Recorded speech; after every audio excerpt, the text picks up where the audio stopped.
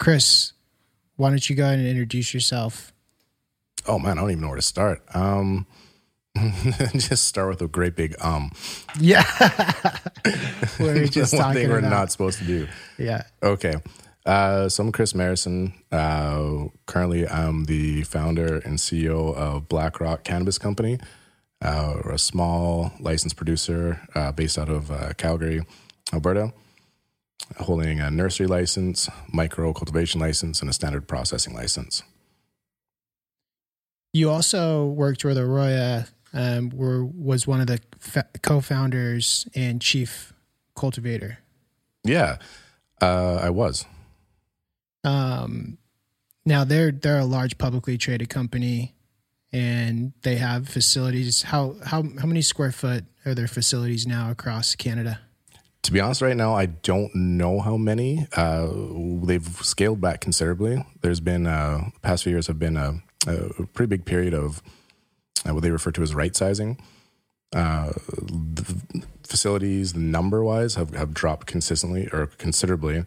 And in terms of actual square footage, it's dropped a lot. Are they strictly in Canada, or are they doing international as well? I believe they're still international. You got to keep in mind, I have not been with them for over 2.5 years now. Yeah. So I'm not totally up to speed on exactly what they're doing and where they're at, but I do believe they are still in some international markets.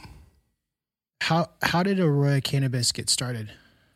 So I had been involved with various kind of iterations of medical cannabis licensing programs throughout Canada since basically the very first one.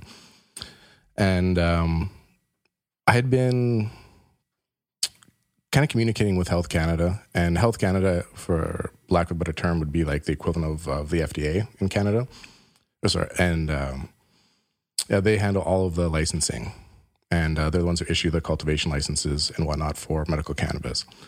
So I've been working, growing as a designated grower for quite some time, I believe 2008, 2009. And I was given some feedback, just some kind of constructive, not criticism, but just feedback, trying to help them maybe see some sort of flaws in the system. There were definitely a lot of opportunities for people to take advantage of it. And I just basically started sending emails that went unanswered. And in 2012, I received an email from Health Canada saying, hey, you've expressed an interest in becoming a licensed producer, or sorry, not a licensed producer. They didn't even use that term at that time. But you've expressed an interest in large-scale commercial cultivation of medical cannabis. We had a meeting we'd like you to attend, and it was for me only. I couldn't transfer the invitation, and it was like a one-shot deal. So I went out there and sat in this room with a bunch of other people that were looking to set up licenses, and kind of got a glimpse in the future. And I was like, oh, wow, this is actually happening. So as soon as I got back from that meeting, reached out to a good friend of mine and a business partner in the field of construction and said, hey, he was looking into growing commercial hydroponic lettuce at that time. I was like, hey, instead of lettuce, want to grow some cannabis? And he was in. As soon as I mentioned to him, Dale was like, yeah, count me in. So we got talking. We're like, hey, well, what are we going to do? And it was actually some of the best advice I ever got. I was thinking quite a bit smaller scale. And he was like, no. If we're going to do this, we got to go big. I'm like, well, why? He's like, it's way easier to raise millions than a few $100,000. And I didn't really believe him at the time. I'm like, okay, cool. And sure enough, he was right. So you were one of the original founder of Aurora Cannabis. Yeah, you bet. So it very quickly went from me, and then Dale jumped on board instantaneously, and we started putting together a bit of a plan to figure out what the hell to do. Because right now, we knew that it was coming down the pipes, but Health Canada hadn't really made the framework available. There's no real clear roadmap. There's no timelines. No one really knew, but they say a few people that had been in touch with them, I'd probably say less than 100 people across the country, all of a sudden kind of got let in on this little secret that hey, this is happening. This is going full federal. Yeah, full federal. We knew at that point it was strictly medical, but we knew it was coming down the pipes. So there was an opportunity to put in a an application for a research and development facility. So that's what we first did, which was good. That's how we kind of cut our teeth on the whole application process. Neither one of us had any background in regulatory affairs at all. So we were basically looking at this and like just, fumbling our way through it and figuring it out, step by step, which I think would really helped us. I mean, it seems like everybody was figuring it out back then, even Canada. Absolutely. Yeah.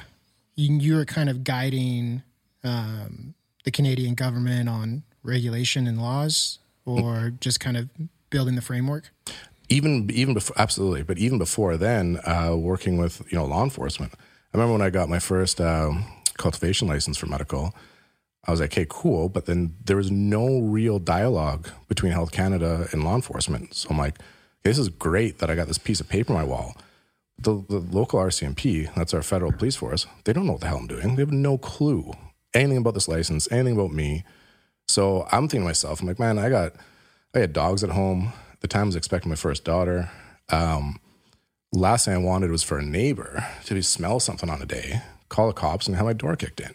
Because I couldn't hold them accountable. I mean, I couldn't blame them, right? Yeah. So I reached out to them proactively, and that was interesting. But it actually worked out really well. I actually kind of like opened up a pretty good dialogue with them, and it was good. It kind of moved away from that us versus them mentality. You know what I mean? So how large was your grow at the time? Just something small? Oh, my first one was for 10 plants. Okay. Yeah. And reached out and was like, hey, come check this out. Yep. And it was all good. Absolutely. Just got that dialogue going, and it was just to kind of have that open invitation where it's like, look, if you guys ever need to check something out, just give me a call, knock on the door, but don't kick down my door. Yeah. I've got a big dog and he's nice, but he's a grumpy, giant Malamute, 120 pounds. Don't shoot my dog, please. Yeah. Yeah. No, yeah. You and I met at Coachella. Now, what are the bet? Was that 13, 14? Something like that. Yeah. I think it was like 2014 Coachella at the Hard Rock pool party. We both had we both got rooms next to each other, and the Hard Rock pool party kind of just goes right into the rooms. Mm-hmm. And having a drink, hanging out, talking about cannabis. And at the time I owned a hydro shop, and, we just started talking about what you were doing, became friends, partied the whole weekend. And then I ended up going up to Calgary and checking out the Aurora facility. And that's when you guys first launched. You guys just started growing, right? Yeah, that time, Aurora, that was probably a couple years in. So back up real quick. After we went for the R&D license, we realized that wasn't the way to go. Health Canada was like, look, anything you produce under an R&D license needs to be destroyed. Can't do anything with it. So we're like, okay, scratch that. And then before long, they actually put the framework in place to apply, right? So we went through the actual application license. At that point, we had a pretty good application put together. We need some money. We were working on our business plan, and he was like, hey, my brother-in-law, has done pretty well in business. I think we should reach out to him, not necessarily for money, but for some advice, right? Dale's whole thing, and I love this expression, is like, we always got to sit down and have turkey dinner for Easter. I'm like, okay. Or Thanksgiving or whatever it was. I'm like, all right, makes sense. Well, as soon as we ran it by him, and we didn't even have a business plan put together yet. We were just starting that process, right? Steve, who's one of the original founders as well, was like, you got to meet my business partner, Terry. And Terry Booth, that's how he became CEO. And they came out to my little medical grow, saw it, and I think that day, or shortly after, we had a handshake deal, and they were in. So I don't know how many companies of that scale ever get launched without even a business plan, but it can happen. Yeah. No, so that at that time was just research and development. Yep. And you were able to grow, and that was about the same size cultivation. Yeah. So we didn't originally we were thinking greenhouse. We shifted gears a little bit and went to a full indoor facility just to try to maintain better control. And at that time, no one had really done large scale. So we were kind of like, okay, well, how do we adopt best practices from what we know and from legacy and medical on a small scale, or even some bigger, talking to people I knew that had maybe were thinking back to 20 lights, how do you make this work? But then also talking to people that were in commercial horticulture. we're like, hey, we know you guys grow tomatoes or peppers or cucumbers on scale, ornamentals or whatever. How do we do this effectively on scale?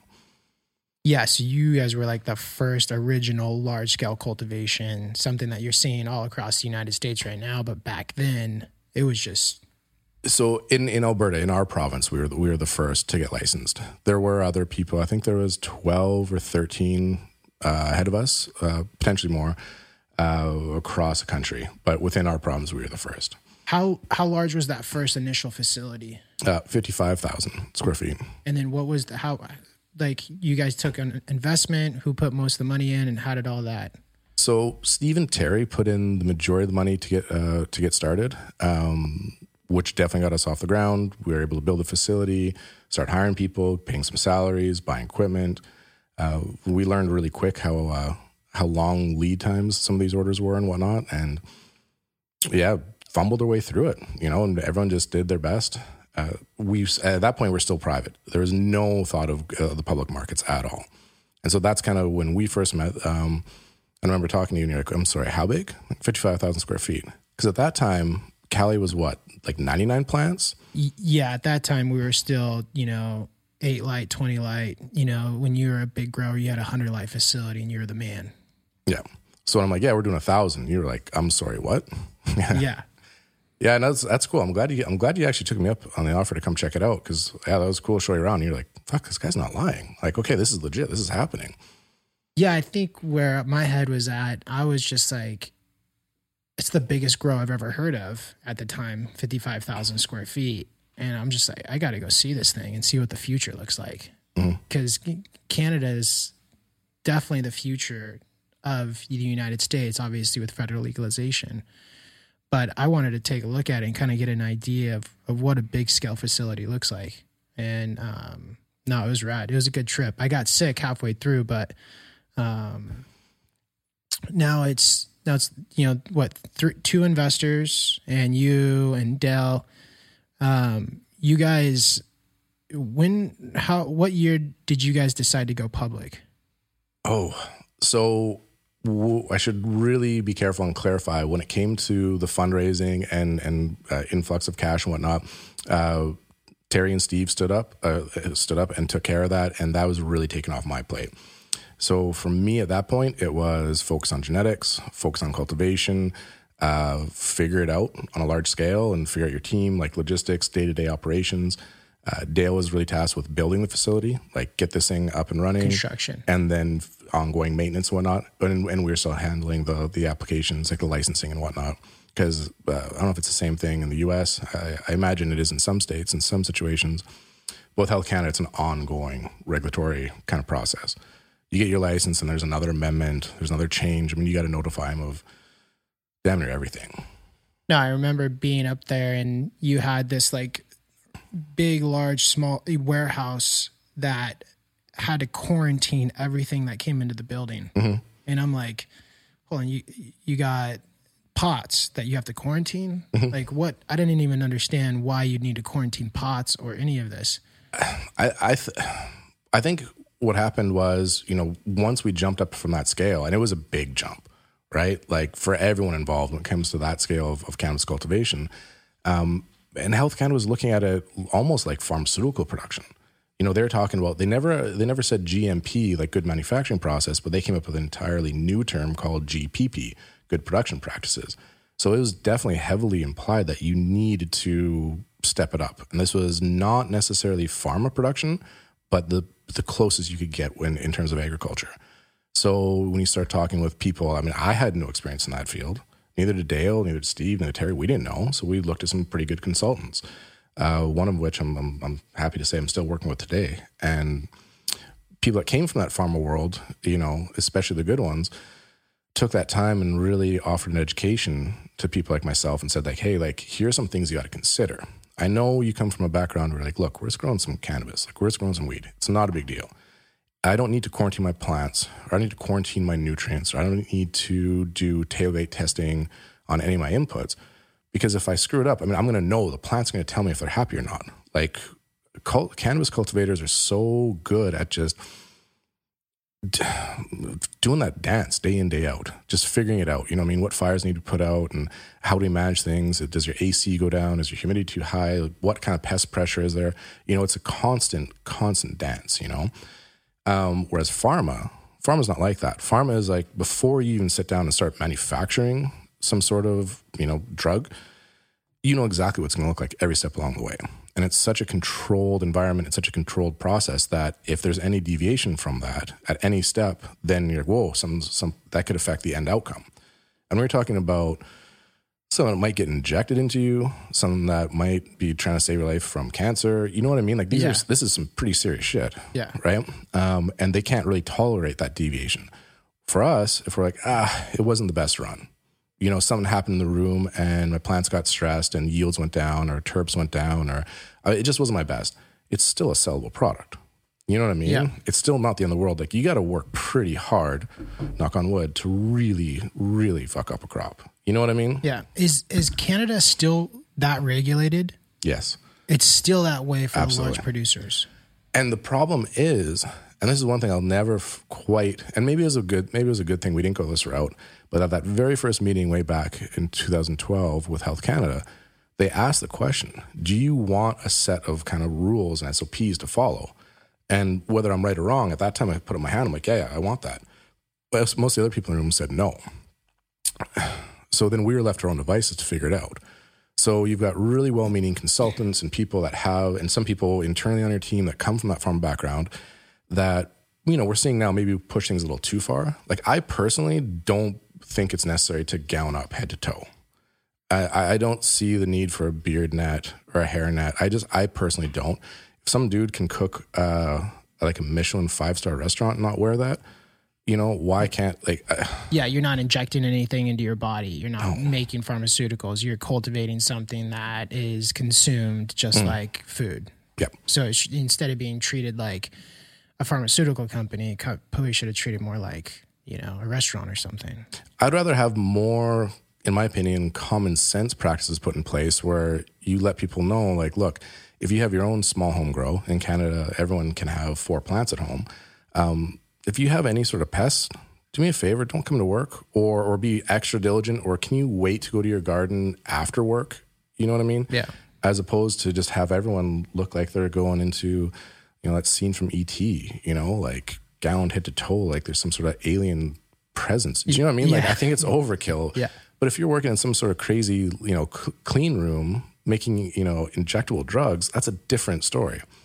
So I do think we kind of overshot it a little bit, but we didn't know, right? And it was in the regs. And so what Health Canada did is they didn't say what you had to do. They just said that you had to do something. And then whatever when you laid out in your SOPs that you're going to do something, then they held you to it. They weren't saying that you're right or wrong per se, but they're like, well, you said you're going to do it, so now you got to do it. Yeah.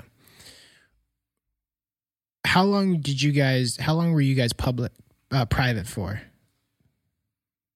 You know, I can't recall exactly how long. It went pretty quick. Like, I want to say 2015, 2016. Again, that wasn't my wheelhouse. So I don't know when Terry was having and the team were having those discussions to go public. We were part of that sort of initial kind of wave where not everyone, but the big guys definitely went public all at the same time. And it was that crazy explosion. I mean, yeah. What year did you guys go public? Again, I think it was 2014, 2015, maybe 16. I can't remember off the top of my head. And what was your guys' peak valuation? Peak? I don't know if this is in Canadian or US, but we were just shy of 10 billion. Whoa.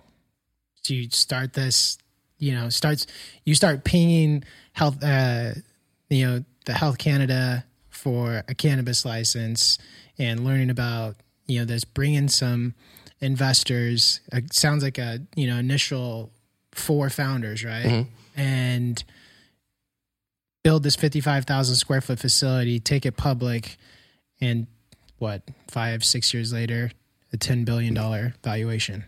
Keep in mind, I was still getting over the shock of walking into a 55,000 square foot facility. I was still in shock, looking around, being like, how the hell am I going to run this? I had never run Argus before. I had some really great people that kind of took me aside and pat me on the shoulder and be like, dude, just breathe. You're going to be okay. I'm going to teach you. You got this. But I'm looking at this new piece of software that I'm like, what have I done? Like, what have I done? You know what I mean? That jump. And I know that if there's probably a lot of people listening to this right now that are like, yeah, I know what it's like. Like, you know, to go from that small, you know, and you're like, I know how to grow cannabis. I'm good at this. And they're like, okay, cool. Everyone needs that master grower, that master cultivator, or whatever, right? And then the jump is huge. Astronomical huge. Yeah. I mean, you're going from probably a 4-light or, you know, say 10 plants, whatever, to 55,000 square feet. There's so many challenges. Mm-hmm. What were some of the biggest challenges scaling up like that? Everything that you run into in a small grow, you know, whether it's, and you know, all grows essentially the same, whether it's a closet grow, garage, basement, small craft, to these massive, they're all the same issues. It's, why aren't your plants healthy? Is it environmental? Is it pest? Is it nutrients? You know, what's going on? What systems aren't working, right?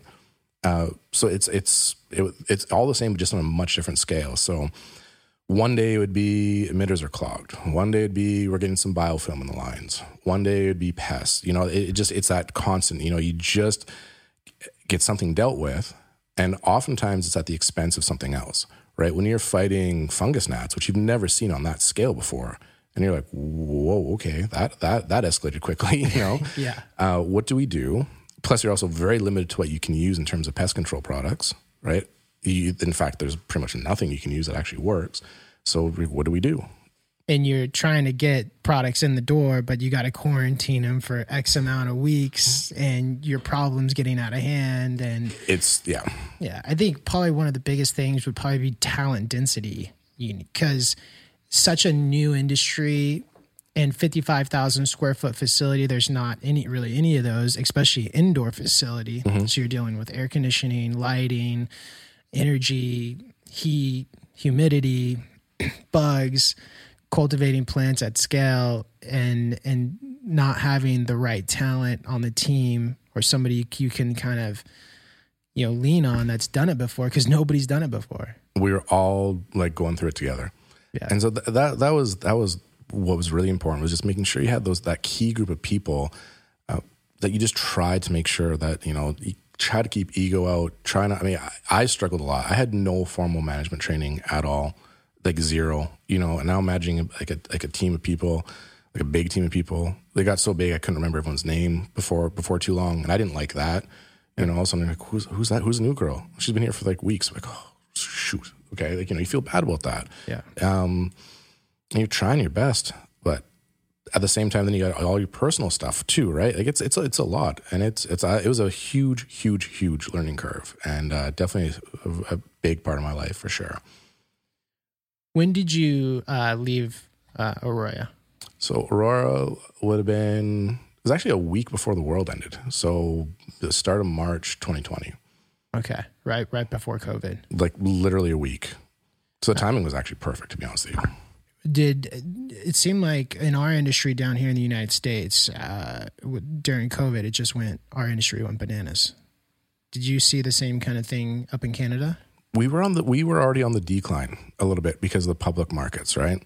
I think they pretty much peaked in around 2018, right when we had federal legalization in October 2018. And we kind of all thought, you know, I don't know if we're all just greedy, or we just didn't know any better, or we just thought it wasn't going to end. But I mean, when you're almost a $10 billion company, and don't get me wrong, it was all speculative. We had some massive facilities. You know, nearly 1 million square feet by the Edmonton Airport in Leduc. I mean, 1 million square feet. You think 35,000 square feet is big. 1 million is insane. Was that mixed like greenhouse? Yeah. Yeah. And then even that wasn't enough. Then we're building another one in Medicine Hat. That was, I think, was supposed to be close to 1.5 million square feet. And then there's stuff happening in Denmark or Norway and like all over the place. It was, you know, I think we were pushing 3,000 employees at the time. Whoa. Over 2,500, I know that much. And it just, you know, but still, even though there was so much potential, and it was like, well, if we, you know, when we built 55,000 square feet, we sold everything. We couldn't keep, we could not grow enough. So then we grabbed another facility, couldn't grow enough. And then buying companies, mergers, acquisitions, and you still can't grow enough. It made sense that we got to keep going. That's what the markets wanted, right? It's what investors wanted. But it's still, when I realized, I'm like, we're worth more than Air Canada. I think they're the biggest airline in Canada. You know, I'm looking around at Donomy one day. I think we're flying to Vegas for the show. I'm like, they have planes. You know, this company actually calls up Boeing and says, like, yeah, we need to order like 10 Dreamliners. I don't know, like, how much do those planes cost? You know what I mean? And we're valued at more than them. Like, it just didn't add up. You know, like, yeah, we had some pretty crazy infrastructure going up, and we had some pretty ambitious projects, but it just didn't really equate. Like, this is an established airline with like thousands of people flying every day, you know? And I was like, that's where for me, I was like, I don't know if this is going to end well. You know, like, and people were already talking about the bubble bursting, and, you know, I still was kind of naive. I'm like, no, it's not like the tech bubble, because people were just like spouting ideas. There's nothing tangible. You know, people were just like trying to sell you on an idea, on a concept. Whereas we had facilities. There was lights there. You know what I mean? We could put plants there. Like, we were making something tangible. There's something you could look at, feel, touch, smell, unlike the tech. So I was kind of, I was wrong. We were all dead wrong, because, man, when it went down, it started crashing hard. It was like less than a year, and it just, yeah, I think I read somewhere investors in the Canadian market lost close to $140 billion in cannabis. For cannabis, yeah. I remember when all that was getting hammered. You guys were servicing demand, right? I mean, you obviously are expanding, you know, you're building these facilities. You obviously had demand. Was most of that demand coming from out of the country? Because Canada only has, 37 million people? Yeah, what are we pushing, 40 or something like that? 40? Okay. Yeah. So there was overseas, you know, Germany was a big medical market for us. Israel, and I don't know the numbers, so you have to forgive me on that. And that was definitely not my department or forte at all. So I think we were servicing demand. And some of the projections, like, we were all built, it was this big run up to federal legalization, where, you know, yeah, you got some good estimates of what the black market was, but no one really knew. You know what I mean? And I think it was super naive to think that we were just going to walk in and replace the black market. Like, forget it. Yeah. You know, I don't know how arrogant that is, but obviously way too arrogant. I think at best it's 50-50 still. 50-50, 50% of the cannabis goes to Canada, and then 50 is exported. No, sorry. Black versus legal market. Black versus in Canada right now. Okay. So, and I don't know why we thought, you know, and again, you're looking back, it all makes sense when you're reading some sort of, like, you know, stock analyst who's throwing numbers out there, and he's like, well, do they want the stock to run up? Do they want and you keep making these gains? But, you know, some of the estimates for the demand, you know, it just made sense. Like, well, there's going to be, you know, the mature Canadian market for demand for cannabis is going to be this. We're only here. We got to keep building facilities. We got to get bigger. We got to, you know. But we weren't the only company doing it. Everyone was doing it. Yeah, the businesses are run off a budget or pro forma. And when you break down a pro forma for a cannabis company, you take grams per square foot or, you know, square footage and break that into the price per pound, and then put that into packaged flower, consumables, and you build this whole pro forma, and the finance, you know, comes out with this whole projection of, all right, you're going to have 55,000 square feet. You're going to pull this down this much weight, and this is how much the yield is, and this is the market price.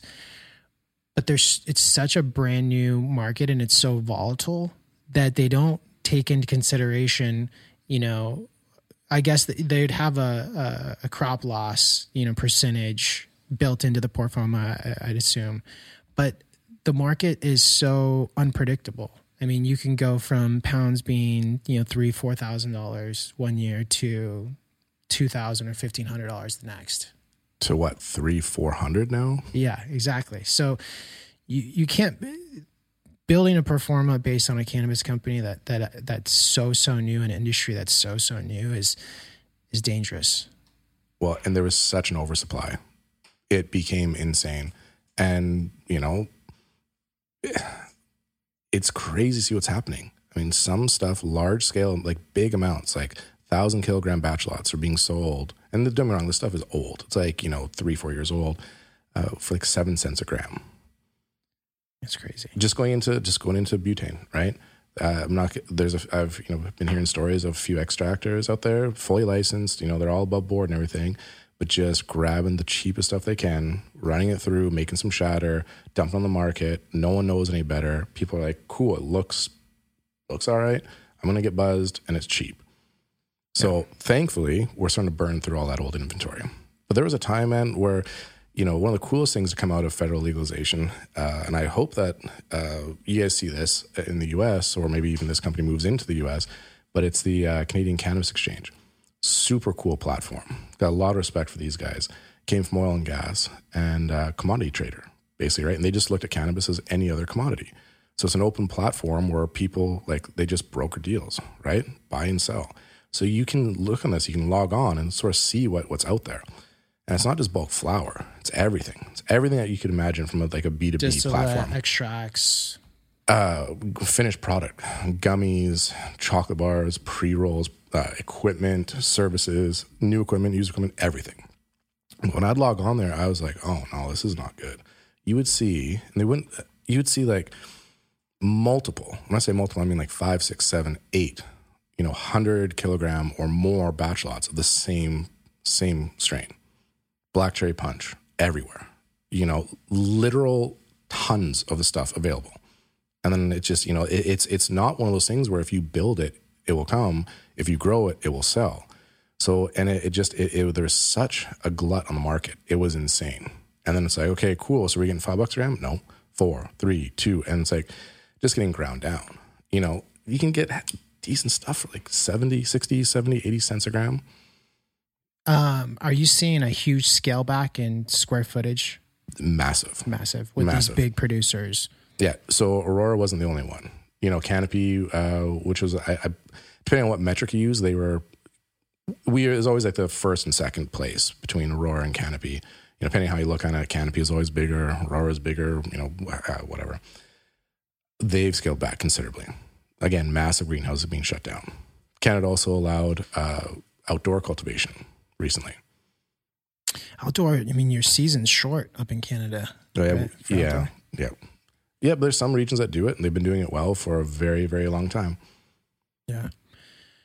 What I think is really unique about speaking to you and having you on is you got to see the extreme of large scale cannabis cultivation, big corporate company, hundreds of thousands of square feet.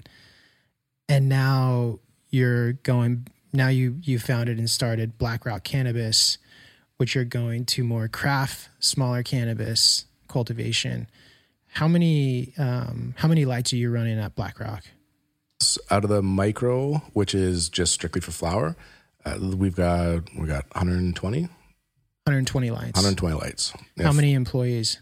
What are we at? We're under 10. Under 10. So super craft. Mm-hmm. Can you talk about the workings of that business, and what services you guys offer? Extracts, clones, cuttings, flower, and how? Yeah. So when I was no longer with Aurora, like I say, right before the world ended, once I kind of tried to wrap my head around the looming apocalypse as best I could, it was really good to have some downtime, reconnect with the family. As you know, I got a young family, and it was great just as weird as it was, just to be at home, not to do anything. I was on the road a lot, I was traveling a lot, and I'm very grateful for the experiences that I had over the years. It was awesome. Wouldn't trade it for the world, but just get grounded again. Just kind of reacquaint myself with my family was great. And it's funny, in my mind, it feels like it was months or years. I was doing some soul searching, trying to figure out what I wanted to do. My wife's like, no, it was 2 months, when I basically had some downtime and then started Black Rock. And I was asking, trying to think, what do I want to do? I can pretty much do anything. And I just couldn't shake the fact that it's I'm a grower through and through, always have been, and just it didn't make sense to not be in the industry. But how? I didn't want to be a consultant. I didn't want to be bouncing back and forth to other people and just trying to figure out what I wanted. And at the end of the day, I just want to be selfish. And I wanted to bring the products that I like to market. So I'm a big, I love good flower, right? I love solventless extracts. You know, I'm not a big concentrate guy, but if I do partake, I like rosin, or I do love like a good old school black hash. And that's all we're doing. So I know that other people are like, oh, but hey, pre-rolls are a huge part of the market. I don't like pre-rolls because I don't buy them. I don't like them. You know what I mean? I like the whole ritual of like opening my little tin, grinding it up, looking at the flower. I like the process of rolling a joint or packing my vaporizer, right? I get it. Just because other people want pre-rolls, I'm not going to be the guy to sell it to them because it's not what I believe in. Like for me, it's really important to believe to bring to market what I want to see. Like I'm being selfish. And yeah, if other people want to buy a beverage or buy pre-rolls or buy, you know, some distillate, have at it. Go for it. You know, you can get it from someone else. Because I don't want to be chasing, because what I find happens is just because today, you know, this product might take up 40% of the market or this product might have the best margins, that changes. You know, and one lesson I learned a very long time ago in the legacy market was don't chase trends. Don't chase hype. You know, there's nothing more frustrating than going to, you know, my buddy, the wholesaler, and being like, hey, check it out. Here's some great Bubba. And, oh, man, I wish you had some of that PK. Because if you had PK right now, I could give you top dollar for it. But everyone's got Bubba. So, you know, you can't just like pivot instantly, but turn around, get some cuts, get going. You know, next crop, hey, I got some really, really good PK for you. Oh, it's too bad you don't have any of that Bubba. Because if you had some of that Bubba you had before, I'd give you top dollar. And I'm like, you know what, fuck it. At that point, I was like, I'm not playing this game anymore. Like, I'm going to grow what I want, when I want, the way that I want to. And I'm not going to be apologetic for it. I'm just going to do what feels right to me. Right? And it's funny because you see it in the industry, always people chasing the trends. And it's not to say that some of these strains aren't good strains and whatnot, but it just, you've got always have a handful of innovators and the rest are all imitators, you know? And it's not a bad thing, but it's just kind of the way it is. And we'll talk about that later. I want to get on we'll chat with you about more social media type stuff. But I always bug you about that. I'm like, yo, dude, you have an Instagram? And you're like, no, I'm still not. I mean, I do. I think I have like 3 people on it. It was just so I could communicate with my tattoo guy. He was like, when I had a meeting with him, he was like, yeah, just send me a message on Instagram. I'm like, oh, okay, I guess I have to set that up. But it was like literally like 0 posts, nothing. So why don't you?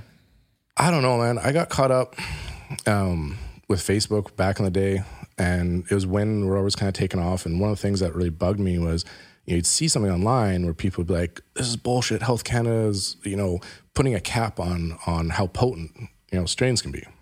And I'm like, no, they're not. Like, I know the regs, you know, so you try to be helpful and like, just say, like, engage with people and be like, actually, no, like in this section of the regs, and I'd quote the regs, dude. I'd actually like post, you know, like subsection, whatever. Here you go. Copy and paste right from the federal regulations. And people was like, no. I'm like, well, yeah, but and I just realized I was wasting.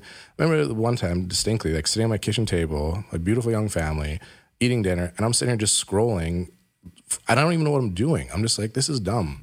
Go to the, the screen time function. I'm like, what am I doing? You know, like I always complain I don't have enough time in a day to, you know, do something for myself, do something for my wife, do something for my kids, do something for a friend, take better care of myself. That's my time right there. Yeah. And I'm sorry. And just to be clear, I'm not giving anyone a hard time for spending time on social media. I'm not that crotchety old man, you know, yelling at kids to stay off their lawn type thing. It's just not for me. I got to teach you how to post and ghost. Okay. You can't pay attention to the trolls. Yeah. You know, it's so weird, that platform, and people will say things on there that they'll never tell you in person or straight face to face. And they'll just blast out with all kinds of stuff. But if you were to approach them in person, be like, hey man, like I saw this and you said this on the page, and they're like, oh, they'll backpedal. And it's, I think it's important for people on those platforms to remain conscious. And if they wouldn't communicate that way in front of you or to your face, they probably shouldn't be communicating that way in the DMs or on comments, or, you know, it's hard, you know, you got to kind of have to learn to manage it. Well, and then the other thing that I found, and this is just, again, me personally, it's not a reflection on anyone else, but But when I took a step back and looked, I'm like, okay, what's happening here? Like when I have a thought and then I put together a post or whatever, and again, this is back in the Facebook days, and I'd put out there, what I didn't like was if it was well received and people would, give me the thumbs up, they'd like it, they'd comment, they'd reshare it or repost or whatever the hell it's called, I can't remember, it would really lift me up and I'd feel really good. But then it's not even so much the negative comments, but sometimes if I put something and I put some time and effort, when I say time and effort, I mean like 3 minutes, it's nothing that deep. Yeah. And then I put out there, and if it just sort of like, people Flops. just, yeah. And then it would really kind of get me. And then I realized I'm like, this is really self-serving. This is actually really ego-driven. And so I questioned that. I'm like, if I was to jump on Instagram, what am I trying to do? Like, what's my purpose? Like, do I actually have some information I want to share with people that is actually of value that people could maybe learn from and it would help them, when it comes to cultivation or something like that? I'm not talking about like life shit. I'm just talking about like, sharing my experience. Could that be helpful to someone? And maybe, but I still worry that for me personally, it's still a little bit ego driven. 100%. And you got to be conscious of that because it can be very ego driven.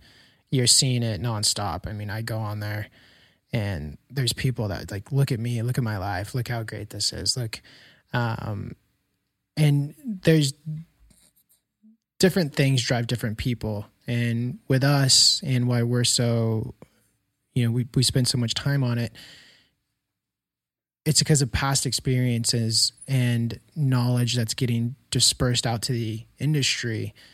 It's really important for that to be the right knowledge. Mm-hmm. And for us, why we, spend so much time on content and creating knowledge posts is because we're always trying to help. We're trying to help create success and drive success for the cannabis cultivator. Because in the past, all the information that we've been fed about fertilizer or, how to, cultivate or size pots or light or layout or this or that, a lot of it's, not always, but a lot of the time it's bullshit. Mm-hmm. And so when we can go out there and cut through the bullshit and be like, look, we don't always know what's best, but this is what we know as of right now to be the best. And this is what works for us. And these are our true experiences. And then you share it very detailed in an SOP or a program that's been tested multiple times on different mini cultivars. And you share that with the community. And then you get,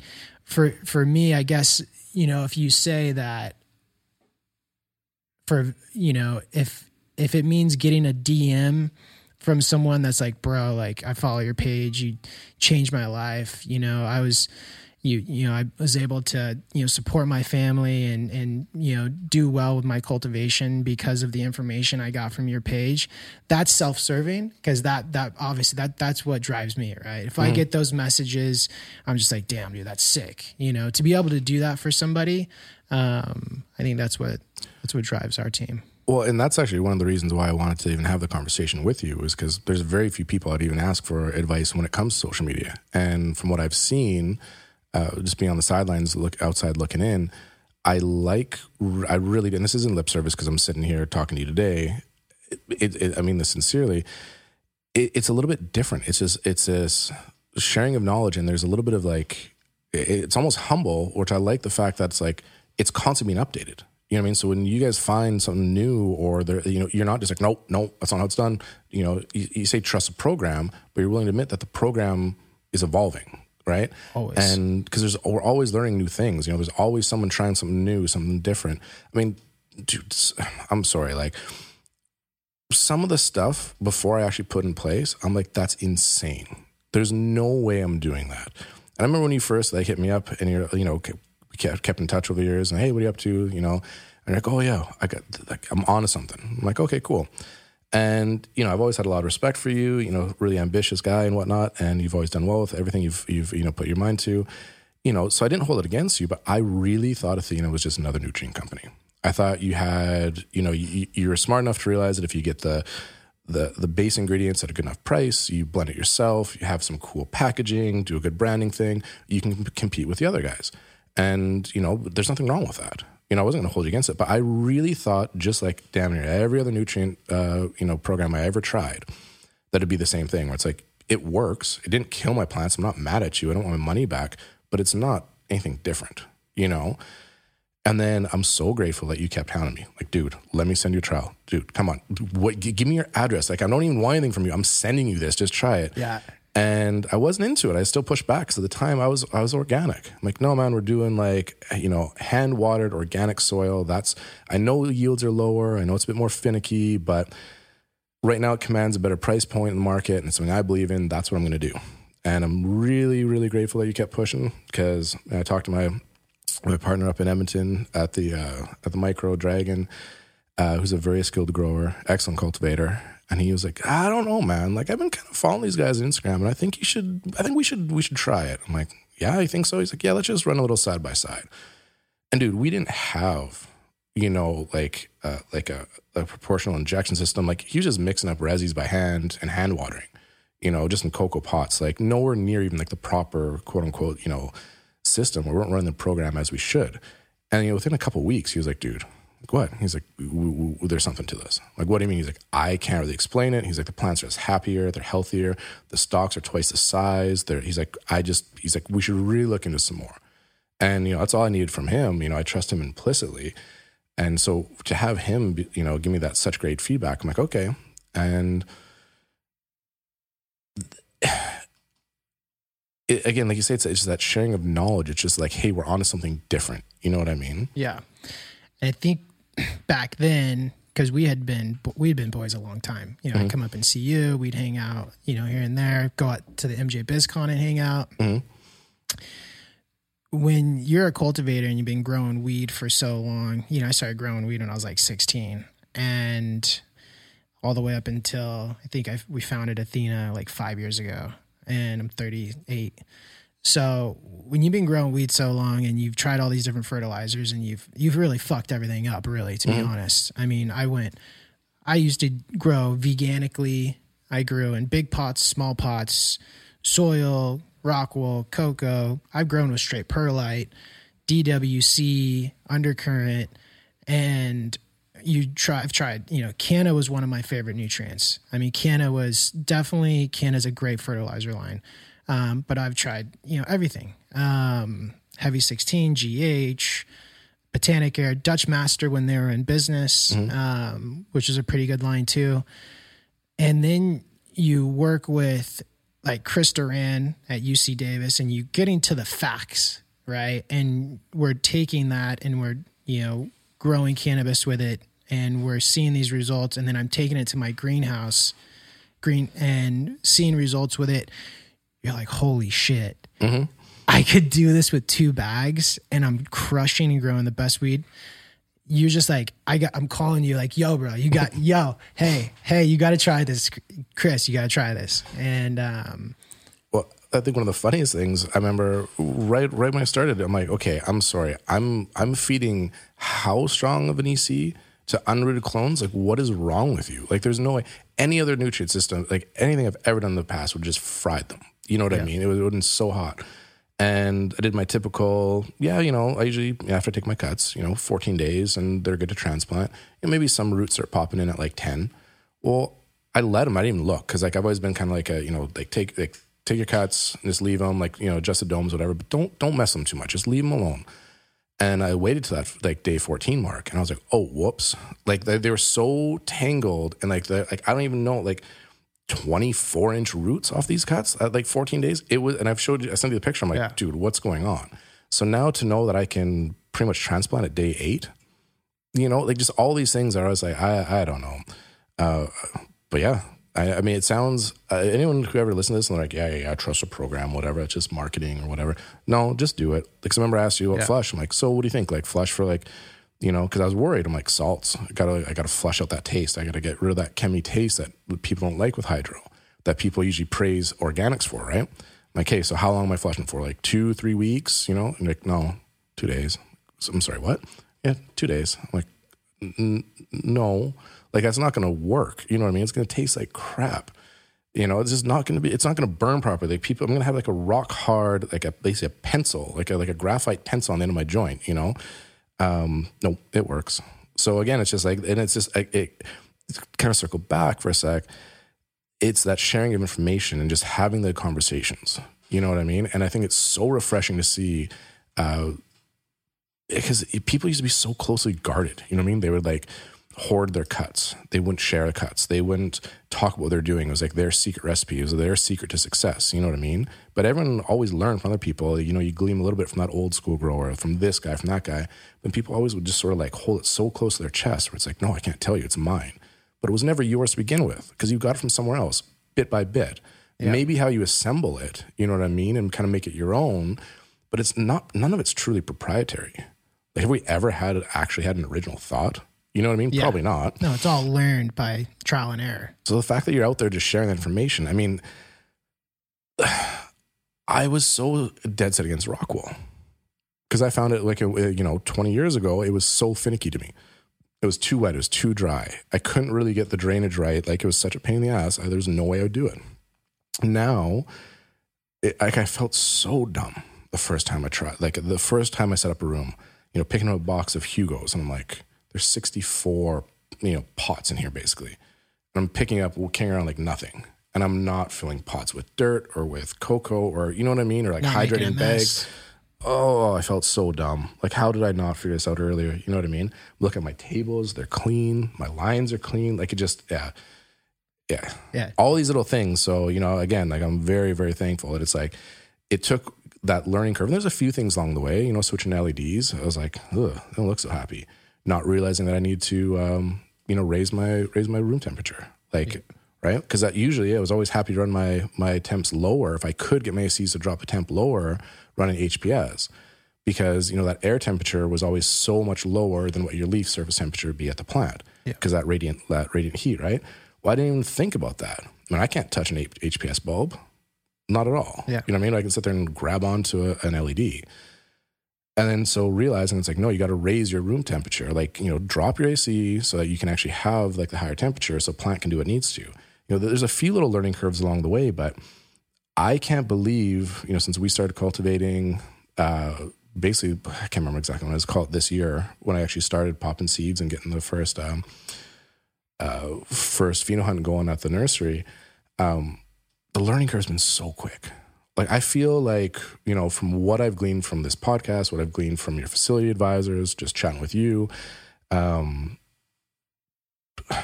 like literally like I'm years ahead. And that's not like a joke. It's like the cultivation end, like from the nutrients and whatnot, it's not really much of a concern anymore. I'm not fiddling around trying to dial it in. Like, that used to be such a big part of my day. Dialing in your fertilizer and your irrigation strategy. And dude, my irrigation is set. You know what I mean? I got my frequency, my duration set up with like the simplest system. And like, that's actually, we talked about this a while ago, and I think you've had some really cool people on here.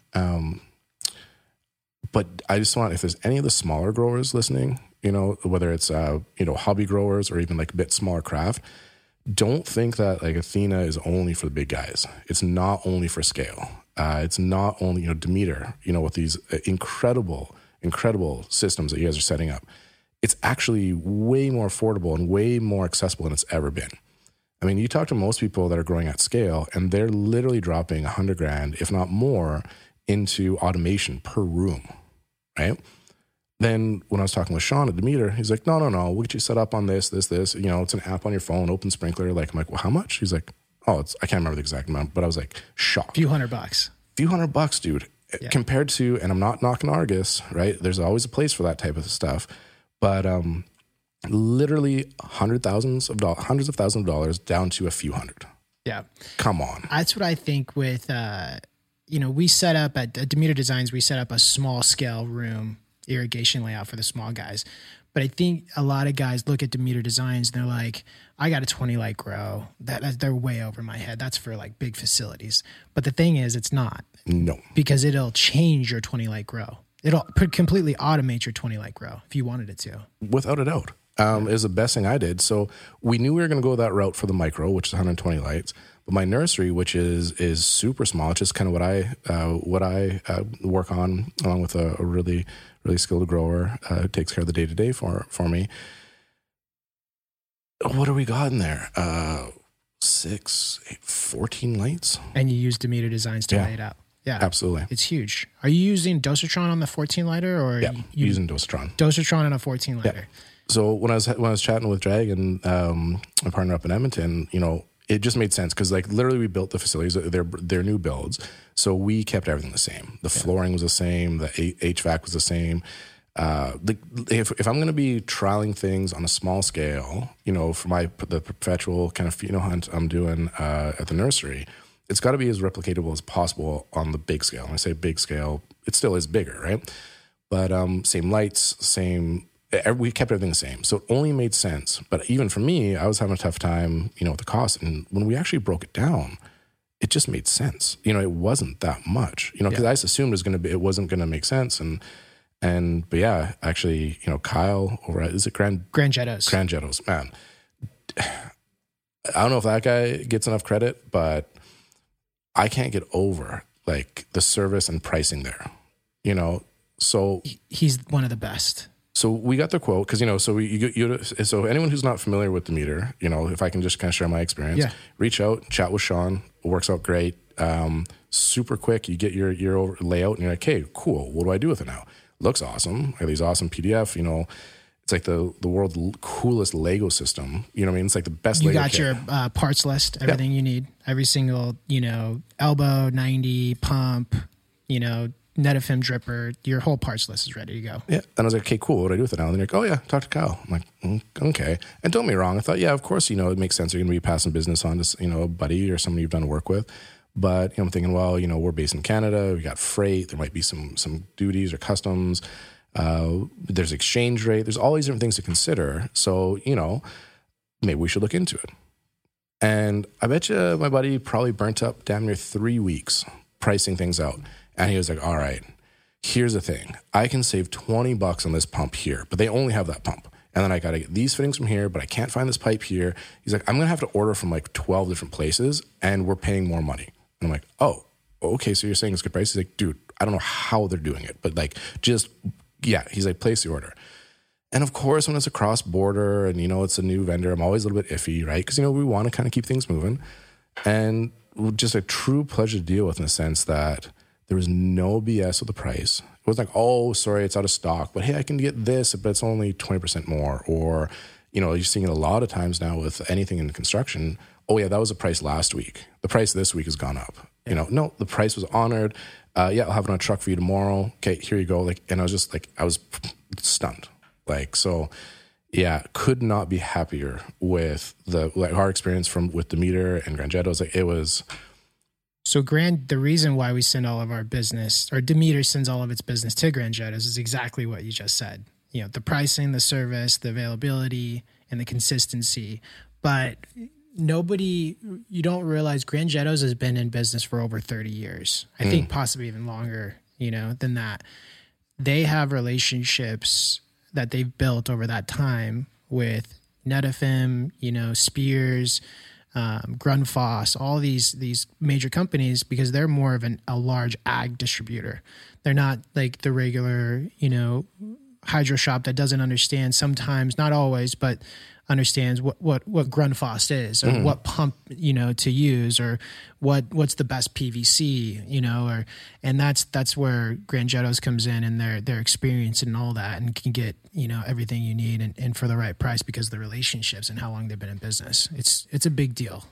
Kyle's the man. Yeah. Nothing but good things to say. So yeah, anyone who is even remotely considering, if everyone's like listening, they're like, I've been thinking about, reaching out to Demeter. But I don't know if it's really worth it or not. Like, I'm telling you, just do it. Yeah. It'll be one of the best things you've ever done. It looks daunting at first. Even when I was trying to wrap my head around, it's not that dosatrons are inherently complex. They're not, but the system as a whole, when I was first looking at like the design, I'm like, okay, what goes where? But as soon as you wrap your head around it, and it's a very, very short learning curve, it's so simple. It just works. I think when I linked you up with Demeter, I was like, hey, call my boy Sean. Just trust me. It'll change your life. Like, your life will be changed. Just work with Sean. Like, this is, and then it's cool to come full circle and hear your experiences. And that's sick. I really appreciate that. Well, and you know, when you look at like certain challenges and stuff like that, you know, earlier you asked me, you know, what were some of the challenges that you faced, you know, at Aurora, you know, scaling up. A lot of the stuff I had to deal with. I mean, and granted, the scale is a lot smaller. I mean, we're big now. I'm back to small or smaller, but we're not having those issues. You know, we're just not having issues with the irrigation system.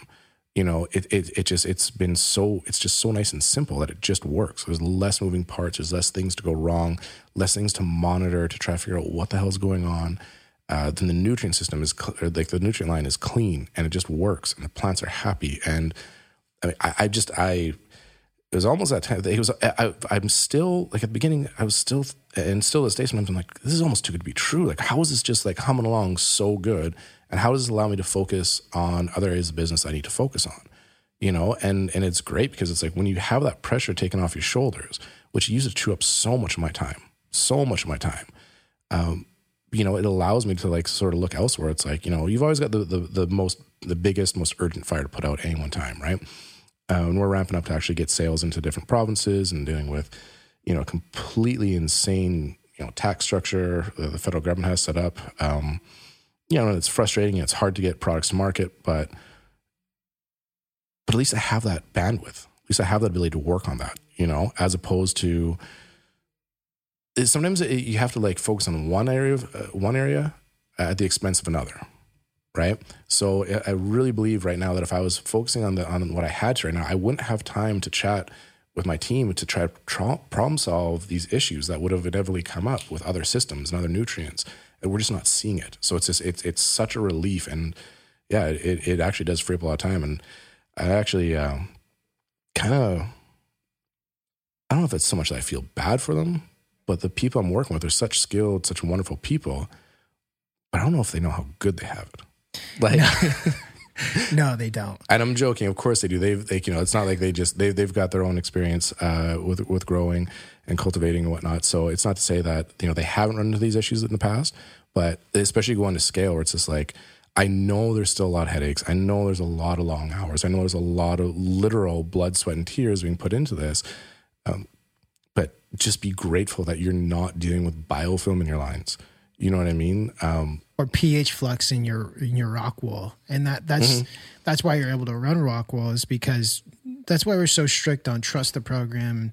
It's you can't sometimes you'll hear people say like, I start to take things away and it seems like things get better. Well, those are facts. You know, it's because a lot of the things that you're adding to your root zone are causing you way more problems than benefits. And most of it is pH flux, especially in rock wool. Rock wool is a very sensitive media to run. You know, you can get away with things in cocoa or soil, but you go to rock wool and you put, you know, some kind of organic matter in that root zone, you're going to get mad pH flux and you're going to be all over the place thinking you have a deficiency, but when you really don't, you just have a pH problem. So it's really important. And that's why because when we first started marketing to the industry and doing Athena, we were fighting a lot of misinformation when it came to like what to put in the root zone.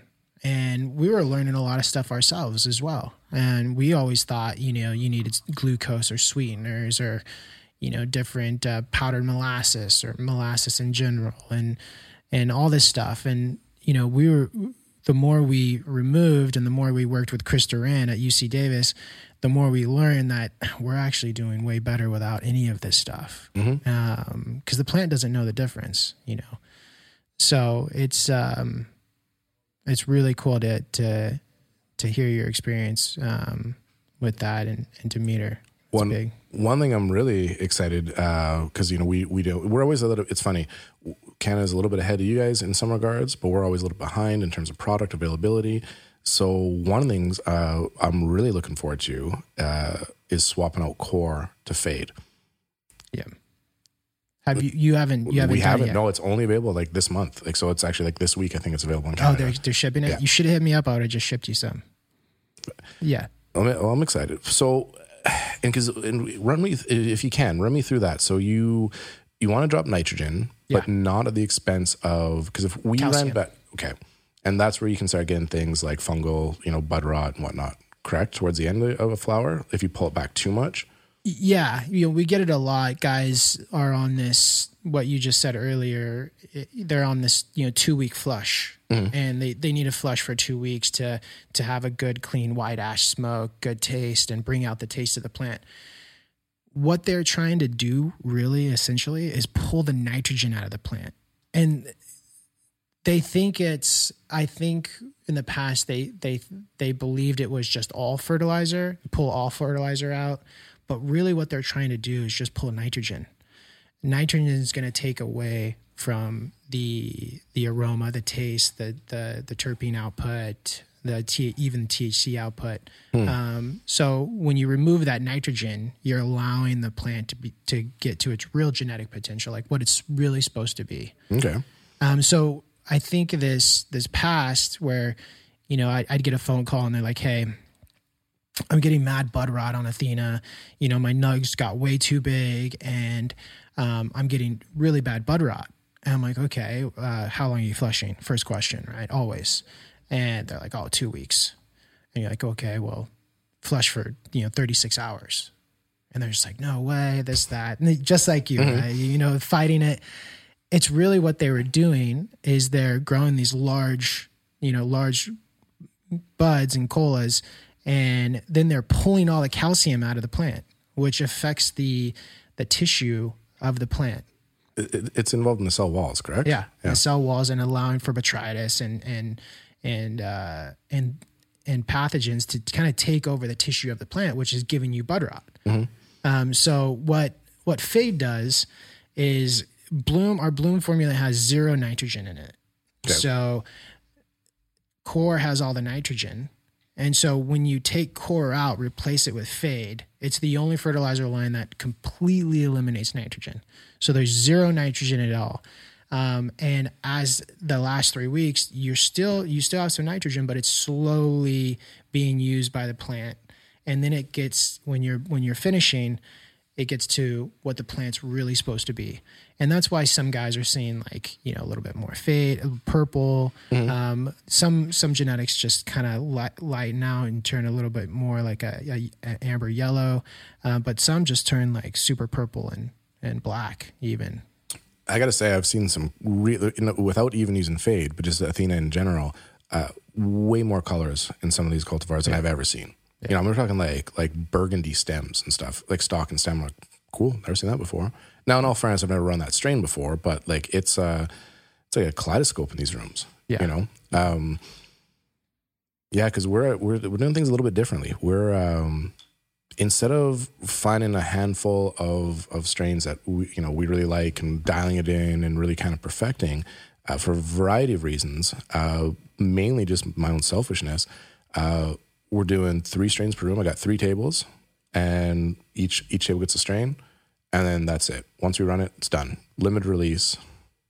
You said that to me on the phone the other day, and I was like, but what if you find something that's just like a winner? Like it's dead. You killed it.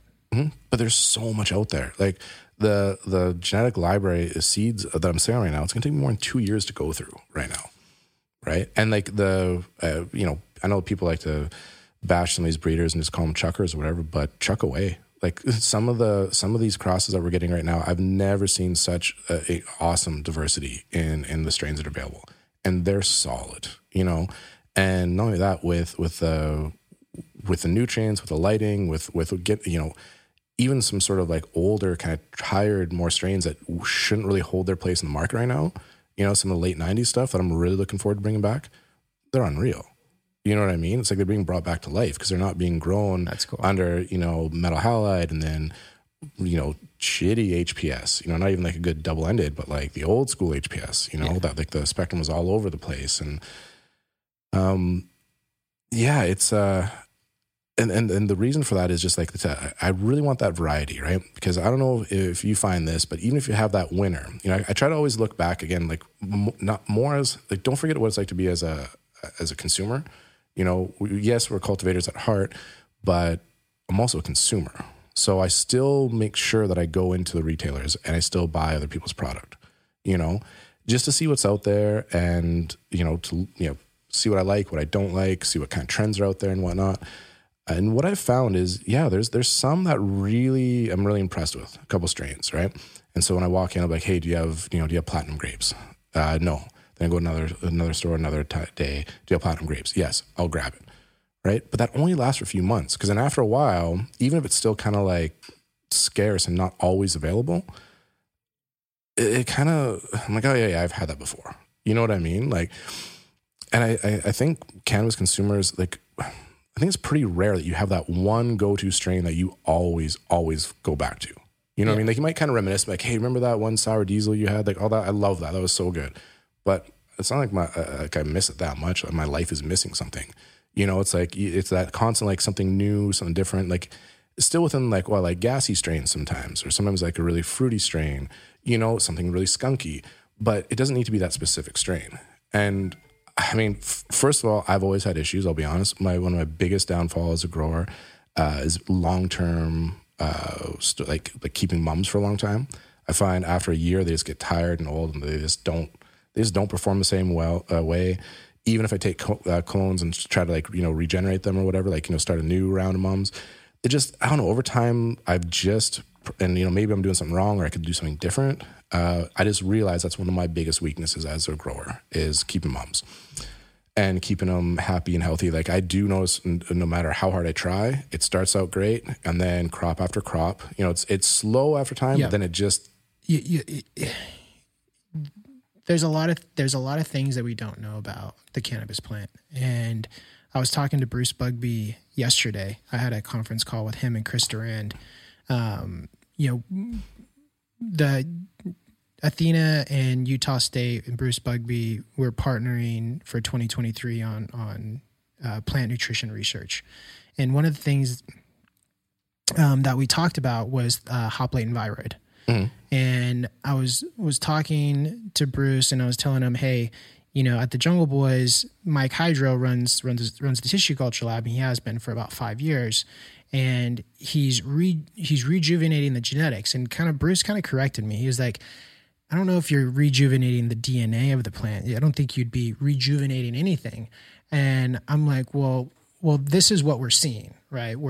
They're seeing that they take a genetic that's been on the streets for 7-10 years in the black market, getting run down by everybody. Mm-hmm. And they're taking that cultivar, that genetic, and they're bringing it into the Jungle Boy tissue culture lab, and they're doing, 3 or 4 multiple runs of meristem tissue culture, and they're seeing that the plant is growing better. So I'm automatically saying that they're rejuvenating the genetics. And Bruce came back and he was like, there's a lot of other viruses and things that we don't know about that could be in the plant. So when you're saying that you're rejuvenating the genetics, well, you're bringing the genetic back to its original state by getting rid of the viruses that we're not testing for. Because there could be a virus in the plant that's not called hop latent viroid. It's not called HLV, but it's some other virus that we don't know about that's slightly affecting the plant in a certain way. And it can't be a big, like hop latent viroid, you look at it and it's, the leaves are stuck together, the branches are going more sideways. You could push down on a branch and it kind of breaks off, and the plant's weak. And when you really see it when you start to flower the plant. But there's other. He was telling me that there's other viruses that could be in the plant that just don't affect it that way. That affect just kind of it slightly, and it's just stuff we don't know about. And it's really cool to hear that. And when you're saying, you're throwing your genetics away.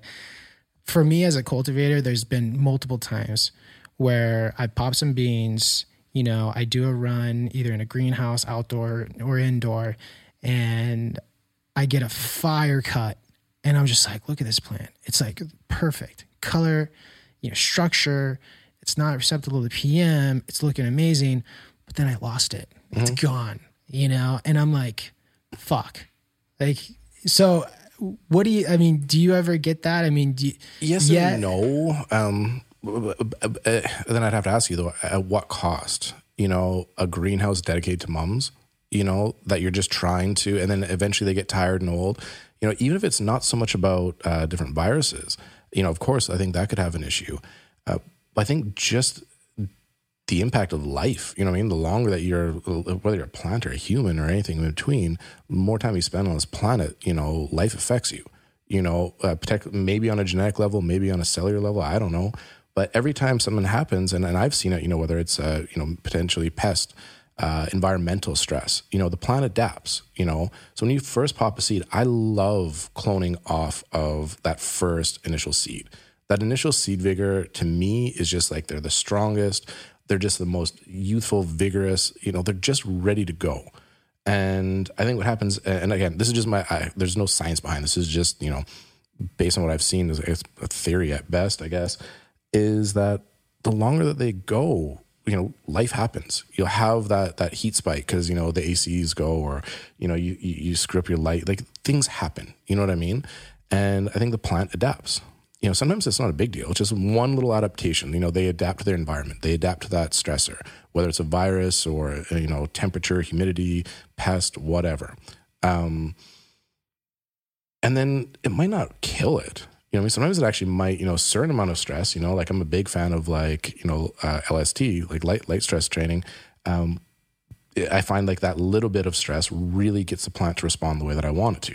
Yeah. So I think some stressors are actually really good to get us to help bring the plant out the way we want it to. But we don't know all these little intricate little things, right? What happens if your pH in the root zone goes too high? What happens if they get root bound? What happens if they dry out, too much of a dry back? I mean, there's an infinite amount of possibilities that could happen to a plant. And over time, I think they do start to add up. We got tissue culture kits coming in. I'm going to send you one for free. Because I gotta get you. I can't have you just be throwing away a bunch of genetics when you could just take a cut of it, and then you could have your book of moms. I think that's the biggest thing is why we did this tissue culture kit is two main reasons. Okay, one is to manage a book of genetics without exactly what you just said. You have this big greenhouse full of moms of genetics. You could literally have that in a shelf in a closet. Yeah, and kudos to you guys again, for just knocking on the park. I don't think people really truly realize how huge that is and how big it's going to be. Because I saw firsthand, again, when you mentioned tissue culture, I'm like, yeah, okay, whatever. Been there, done that, seen it. Because even though I wasn't involved directly with it, in the earlier days of Aurora at that first facility, tissue culture, it was a bit of a buzzword, right? People were trying to get that developed. And it's not to say that tissue culture didn't have really good success and didn't have its applications in other areas of agriculture. But I saw really, really smart people, way smarter than me, PhD level guys, multiple, putting their heads together, trying to make this work, and they couldn't. And that's not a dig at them. These are great people. And they were well funded. Like, I don't know what the full tab of that tissue culture program would have been, but I know it wasn't cheap. And they couldn't get it figured out, or sometimes they get it to root, but I'm like, okay, cool. You've got this little weird green mass that looks like it's free of some sort of contaminants. What do you do with it now? And then I was like, I don't know. I'm like, well, how do we bring that to market? What do we do? I know if I pop a seed, I take a mom, I take a cut, I know how to manage that. What do I do with this? And I don't think anyone really quite knew what to do. And the biggest thing I heard, and again, I wasn't involved day to day directly with it, but when I'd, shoot the shit with people and say how's it going? I kept hearing time and time again that it was the media. Just trying to figure out the media. Yeah, well, we're trying new media. And I to have Jungle Boys be so open with information, from the lighting, from the nutrients to now tissue culture media, you guys made it's harder to make Kool-Aid. Okay, you know what I mean? Yeah. I literally have to add sugar and water. This is just I just open the pack and you've made it that simple. Yeah, that's huge. It's huge. I don't know if people really quite. Again, this is going back to my comment earlier about sometimes people don't realize how good they have it. I guess we're all guilty of that to some extent. You don't realize what it was like before these advances came, and you can almost take it for granted. And that doesn't make you a bad person. You just don't have that frame of reference to realize, how hard it was, how much time went into developing that. I mean, I actually personally don't know, but I have a good idea that was not an easy feat to actually have that success, and then just so freely share it. It's awesome. There's one of our guys in the tech team, newer grower, has been growing for 2 years, and younger kid, super good guy. I met him at the dirt bike shop, and he worked the parts counter, and he was like, "Oh my, you guys are with Lux, you guys are with Athena." And we just became friends, and I hired him, and he runs a little 8-liter, and he was using some other fertilizer before, and started running Athena and got him on the program, and he's just like, "Dude, I'm killing it. I took down this much weight, did this." I always tell him, like, "Dude, you have no idea how good you have it." It's like the shit that we had to go through to get to this point. I mean, you just fast tracked, Well, and parking, I don't know if it was like this here, but like parking a block and a half away from the hydro store. You know what I mean? Because you're like, like not necessarily worried about cops, but worried about someone else following you who, to get ripped off. Like it was, times have changed a lot, and then like kind of the nudge, wink, wink, like, I'm growing some tomatoes and I have these bugs and I need to do something about them. It's like, unmarked bottle gets slid across the table, like 10 mils per gallon, wear a mask. Yeah. Was there anything else we were missing or wanted to touch about? I think, regarding, it sounds like Black Rock Cannabis, you're going to always have new genetics consistently. Yeah. That's the goal, right? Absolutely. That's where I think instead of throwing them away, just throw them in a bank, tissue culture bank. Without a doubt. Yeah. Just because if you find that one that just hit her, checks all the boxes, grows right THC numbers, the taste, you're going to want to have it back. I think it'll be nice to bring it back too, especially if it is a bit of a fan favorite, or again, selfishly for me, if I'm like, I really like that orange ice pop. I want to bring that back. That was good. Yeah. Let's bring that one back. Could be fun to do a re-release for sure. The first thing I did when we finished the tissue culture lab, I have a facility in Nevada, and I packaged up one of the prototypes. Mm-hmm. It's kind of janky, but hey, it works, right? And shipped it out there with some media. And I was like, guys, start, do it all, get to work. And a lot of people think that they need to build a whole lab and it needs to be all complex and very complicated. They're doing it in the hallway. They're doing tissue culture on a Rubbermaid bench in the hallway of the facility next to a baker's rack, and just right then and there, just cutting while people are walking by and doing TC right there in the hallway. I can't wait to get started. Yeah, absolutely. I think that's what the team, the team's really good at here is simplifying things, not making it too complicated, and making it simple, because it doesn't have to be that complicated. Just like, when Aurora was trying to do a tissue culture lab at their facility, trying to figure out the medias, it's very difficult. And fortunately, we have Mike on the team, which has been working on his formulation of media for 10 years, strictly for the cannabis plant. Because each media with tissue culture, if you're doing date palms or, grapes, the media is different. You can't have the same media. So and I can understand why Aurora back then was having a problem with the media, because nobody was doing tissue culture on the cannabis plant back then. So I'm sure they had formulations for other plants that they're trying to use on the cannabis plant. But fortunately for us, we had, Mike Hydro, which has been doing cannabis tissue culture for almost 10 years. And he had the formulation for the cannabis plant, which Ivan has pretty much given to the entire world now for them to use. So cuts through a lot of BS. Yeah, which again is so cool to see. Nothing but respect for that. No, thanks. With Black Rock Cannabis and that business model, you were saying that you were able to ship to different provinces in Canada. Is there any limitations on that license, or do you have to get another license to be able to do that? So it depends on what class of license you have. So we could go down a rabbit hole here. I'm gonna in the interest of keeping things simple, like we just talked about, and not complicating things. There are limitations on your license. You can either get a different type of license or get different types of amendments to your license. But depending on what you want to do, what products you want to sell, and where, you can get a different license. Now, it allows you the license is federal for production and sale and whatnot, but the distribution and retail is handled by each province and territory. And there's, I hope I say this right. There's 13 provinces and territory. I'm going to feel like an idiot if that's not true. I should know my Canadian geography, so I hope I got that right. So to be able to sell and distribute in each province, you need to have a separate license. No, you can. So if you need a separate license to sell to any of those provinces and distributors, a province and territory, but each province and territory has a different way of doing things, which makes it, so much fun. Yeah.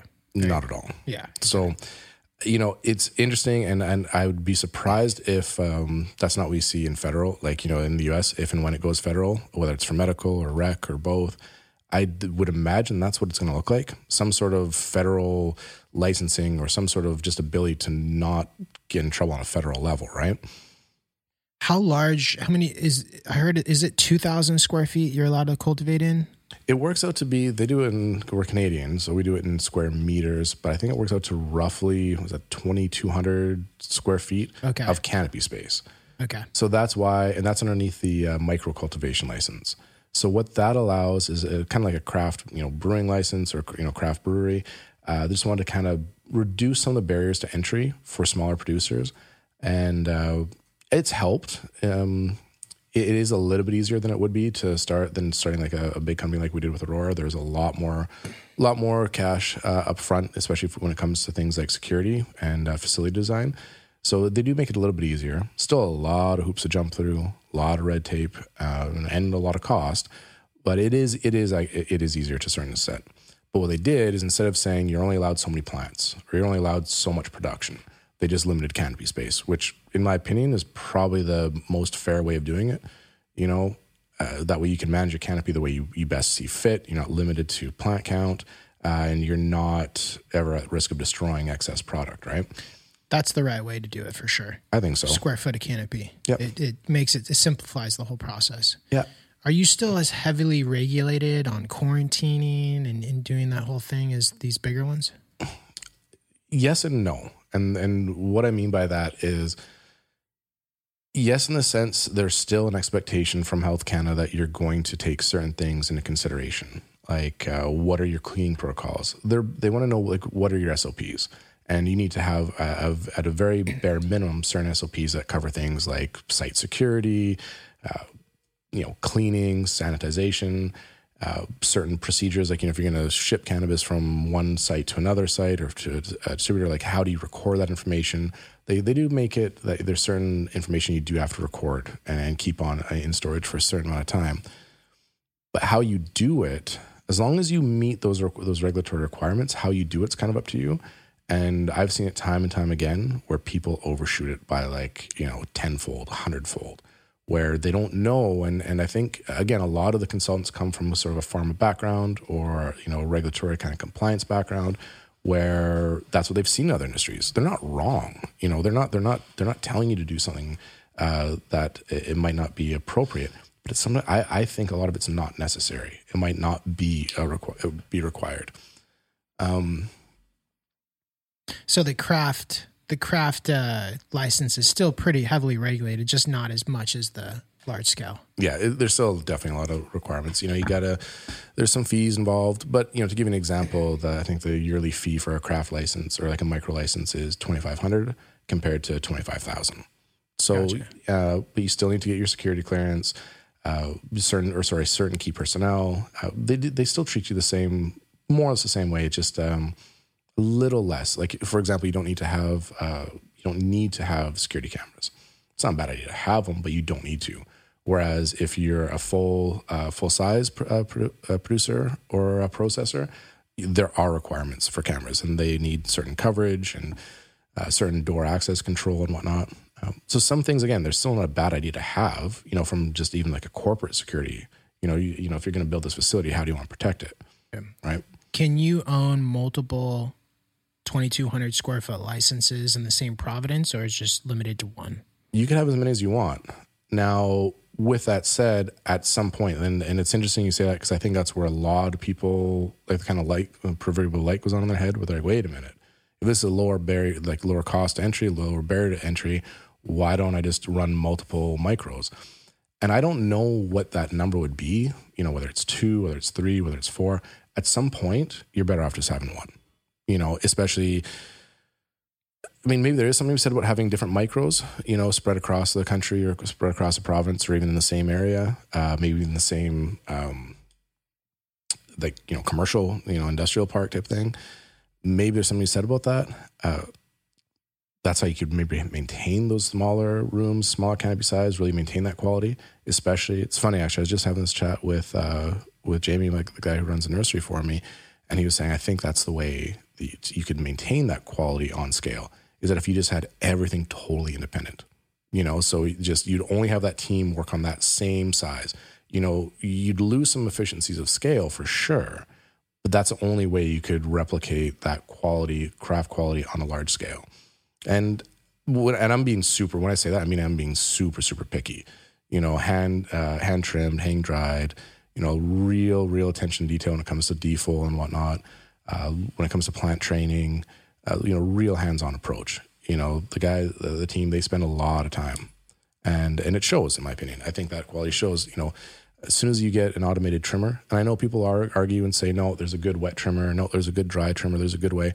And I'm not saying they don't do a good job, but they look different. Yeah, it's substantial. You get the round nuggets when it goes through any machine trim, period. You can, and then not only that, you can just see, you don't need any sort of special equipment. Just look at your phone. You know what I mean? Like, take out your phone, put on the magnifying, function, and look, and you can see the heads are gone. Not all of them, but they're gone. This still looks frosty. It's still good. It's still decent. And again, I'm being super picky. But if you're going to sell something as a ultra or as a premium product, I think it should be a premium product. Not to say there's not a place for the large scale production. Not everyone wants that. I'm going after a very, very, very small segment of the market, right? I get it. It's not for everyone. Some people want large scale produced cannabis that comes in a lower price point, and they're fine with it. I mean, I hate drawing the comparison to alcohol, because there's such different substances. But yeah, my taste in what I drink has changed a lot since I was 18 to where I'm at now, right? Yeah. Start of a long weekend, you're going camping. I would walk into the liquor store. I didn't care what brand of beer it was. I didn't even care if it was cold. I just wanted the cheapest 30-pack that was available. It was like, wait, you're walking the store, there it is, grab it. There's no brand loyalty. I didn't care. Yeah. That's changed a lot. Now I prefer a Napa Cab over a cheap 30-pack of beer, But I think you can see that with cannabis too. There's going to be, like, I think at the end of the day, the largest market segment is going to be looking for value. Coming from large scale, cannabis to go into craft in the Canadian market, which one do you see in the future being more prevalent? At the end of the day, both.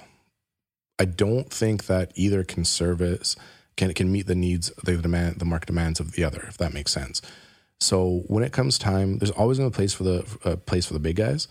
It would make no sense for me as a small producer or even a small processor to try to get into edibles. I don't think that economy of scale is there, right? Especially because I don't see much different from like a craft edible compared to a scale edible. I don't know if that really translates, or a craft vape cart compared to a large scale vape cart. To me, distillate's distillate. And I could be wrong. I'm sure like there's some people out there that are just like, cringing when I say that. But I do think that when you're looking at cannabis as just sort of like that raw, material to put into something that you don't really see, like it doesn't translate. You can't really tell whether there's a high quality product when it started compared to where it ended. I do think that large scale production will always fit that need, right? I don't know if it makes sense for certain, even pre-rolls to a certain extent. Why would a company who's making pre-rolls go source like top shelf, hand trimmed flower? At that point, I don't think it matters. Yeah. Yeah, absolutely. No, probably a space for both of them. But with the current state of the market, we've seen a substantial downturn in the cannabis price here in the United States. What is craft cannabis flower? You do per kilo, right? It depends on how you want to look at it. If you're looking at sort of like like business to business, or just even like wholesale price. Wholesale price, you can look at it per kilo. Yeah. Price per gram, price per kilo. It's an easy conversion. It's all over the place. I mean, it's dropped. It's dropped a lot. I mean, at one point, $10 a gram was not unheard of, especially if it's a good product. And then that just dropped and dropped and dropped. I personally think, in around that $4 to $5 a gram, 4,000 to 5,000 per kilo is not a bad place to be. I think that leaves enough meat on the bones for everyone. I don't like seeing this $1 a gram. What really bugs me is when I know that the government's making more per gram on tax than the cultivator is. That's where I really take offense. And that's what's happening in Canada. I hope it doesn't happen here, where it's just a flat, price per gram. What is the tax? So depending on what province you're in, I mean, in Alberta, I'm in the highest, where it's $1.60 per gram excise tax. Okay. And then it can be as low as $1. So it's pretty substantial. Yeah, I'd say so, especially when some of the smaller guys, and I feel really, really bad for some of the craft guys out there who are good cultivators, and they went in there with the best of intentions going, we're just going to cultivate. But without having the ability to bring it to market through the processing license, they can only sell to other producers who then can bring it to market. Yeah, so they're getting beat up by bulk flower for sure. And I really feel for them. So we hold a standard processing license, which allows us to bring it to market and not have any cap on production, which is good. It still opens up some other headaches, but in my opinion, it's definitely worth it because now you're not at the mercy of other people who are just grinding the prices down. So $4 a gram is about almost $1,800 per pound. Okay. In Canada right now. Is that packaged flower wholesale? Yep. Yeah.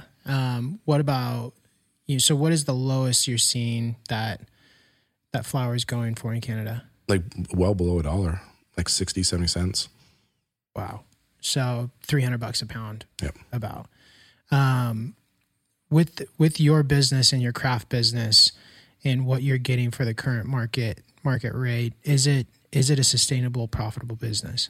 I believe that it is. And I believe that, and this is what I've always kind of hoped to see with the cannabis industry, is that it's not going to be this crazy get-rich-quick scheme that everyone, I think a lot of people thought it was going to be. But why can't it be like any other industry where we can, put the time and energy in, allocate resources, work hard, but why can't we enjoy margins like any other industry? I don't think we need more, but like whether you want to open a dirt bike shop, a restaurant, a shoe store, I don't care, any sort of small business, I think most people expect in around that 30 points, right? Is reasonable. 30% gross. Yeah. Sometimes more, sometimes less, but that's kind of that's a good range. I don't think it's unreasonable for cannabis businesses, large and small, to expect that. I think if you're going for 50, 60, 70, I think you're just being greedy. And I think if you're going to try to survive on 5%, I don't think you're going to. Not going to make it. No. So I think we'll get there. Yeah, I think that's where consistency comes in, because that's one thing that a dirt bike shop doesn't have. Their entire crop doesn't get killed over fusarium or a pathogen in the root zone or bug outbreak, where consistency in your fertilizer, consistency in your lighting, the right build, the right time, is crucial. Well, and the other thing that I find really interesting, we've seen this since the pandemic, is when supply chains got disrupted in any way, shape, or form. You'd walk into a store, and we talked about it earlier, when it comes to any sort of construction pricing, and literally overnight, you'd walk in to place an order, and things would sometimes double, triple in price. And you're like, why? Oh, supply chain issues. I wish I could say that for cannabis. Yeah. I wish, I could go to provincial distributor, and then, unfortunately, they set the price, not us. But since when can we say, supply chain issues? We had issues. My electrical bill went up. my water bill went up, whatever went up. You know what I mean? Costing more to ship some product up here, some nutrients. So yeah, that gets passed on. Every other industry, we're allowed to pass it on for the most part, right? And the end consumer pays it one way or the other. We don't. Yeah, with cannabis, the opposite's happening. You know, prices are going up, and the product that you're selling is going down. Yeah. And what's really, really sad too is that the buyers for these provincial distributors, they don't ever see or smell or smoke the product.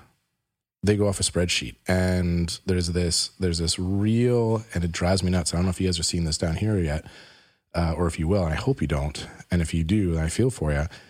But this really, really strange priority placed on potency. This arbitrary THC number, which at the end of the day doesn't equate to quality in any way, shape, or form. Yes, we're already seeing that in the legal markets. It's unfortunate. And it's just, and I don't know, like and it really bugs me. And, you know, maybe this is an opportunity for me to sort of share some of the things that I've learned, you know, on a social media platform. But I went out because it's driving me nuts, you know, and I'm looking at some black market cultivators that are putting out better product than what you see, better than what you're seeing in the legal market, I'll say hands down. And not a single one tested above 20%. So I bought it all, sent it away for testing because you know what? They don't have to test. And they don't, you know? So when they're selecting, they're not selecting based on a spreadsheet where it's like, oh, well, this cut, you know, this pheno was at 24.6. You know, the one that was at 18.6 might have actually had a lot of better traits, might have actually just had a better feel when you actually consumed it, you know? And I mean, one thing I'd love to do is just, you know, buy a bunch of not distillate, some isolate and just blow it out the door for like $1 a gram. Like, there you guys go, 99%, go to a dab, let me know what you think. It's flat. It's boring. There's nothing to it. You know what I mean? Exactly. I mean, we don't walk, and again, I hate drawing this comparison, so bear with me, but do you walk in the liquor store and ask for Everclear? No. Yeah. No. I mean, how many people look at, you know, a bottle of wine and they're like, oh, cool, this one's 15%, I'll go for that one. No, it just doesn't happen, you know? In fact, to be honest, if I'm looking at craft beer, when I'm looking at a label, you know, because I'm a sucker for good marketing and branding, if I see a cool label on a beer, I'll look at it. If I see that it's like 7 or 8%, I put it back because I don't like beer that's that strong. I actually don't really like the taste. It's a little bit too boozy for me, you know? So why are we doing it with cannabis? Are you seeing in Canada, when you look at Canada and you look at the United States, you kind of see the future of the United States up in Canada as far as the cannabis legalization side and the progression of cannabis. Are you seeing it start to trend back the other way with more of these craft growers coming in and it not being such a THC dominated market? Or are you seeing it progressively stay the same or get worse?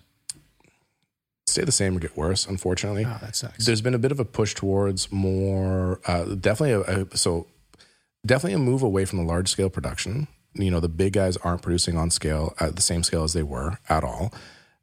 So you're seeing more craft guys come in the market because there's a demand for that product. So in one sense, we're moving towards that the craft end, for especially for premium flower, for actual flower, right? Or premium extracts that you can tell that premium flower went into it, if that makes sense. But we're still seeing this bullshit, like just this priority placed on potency.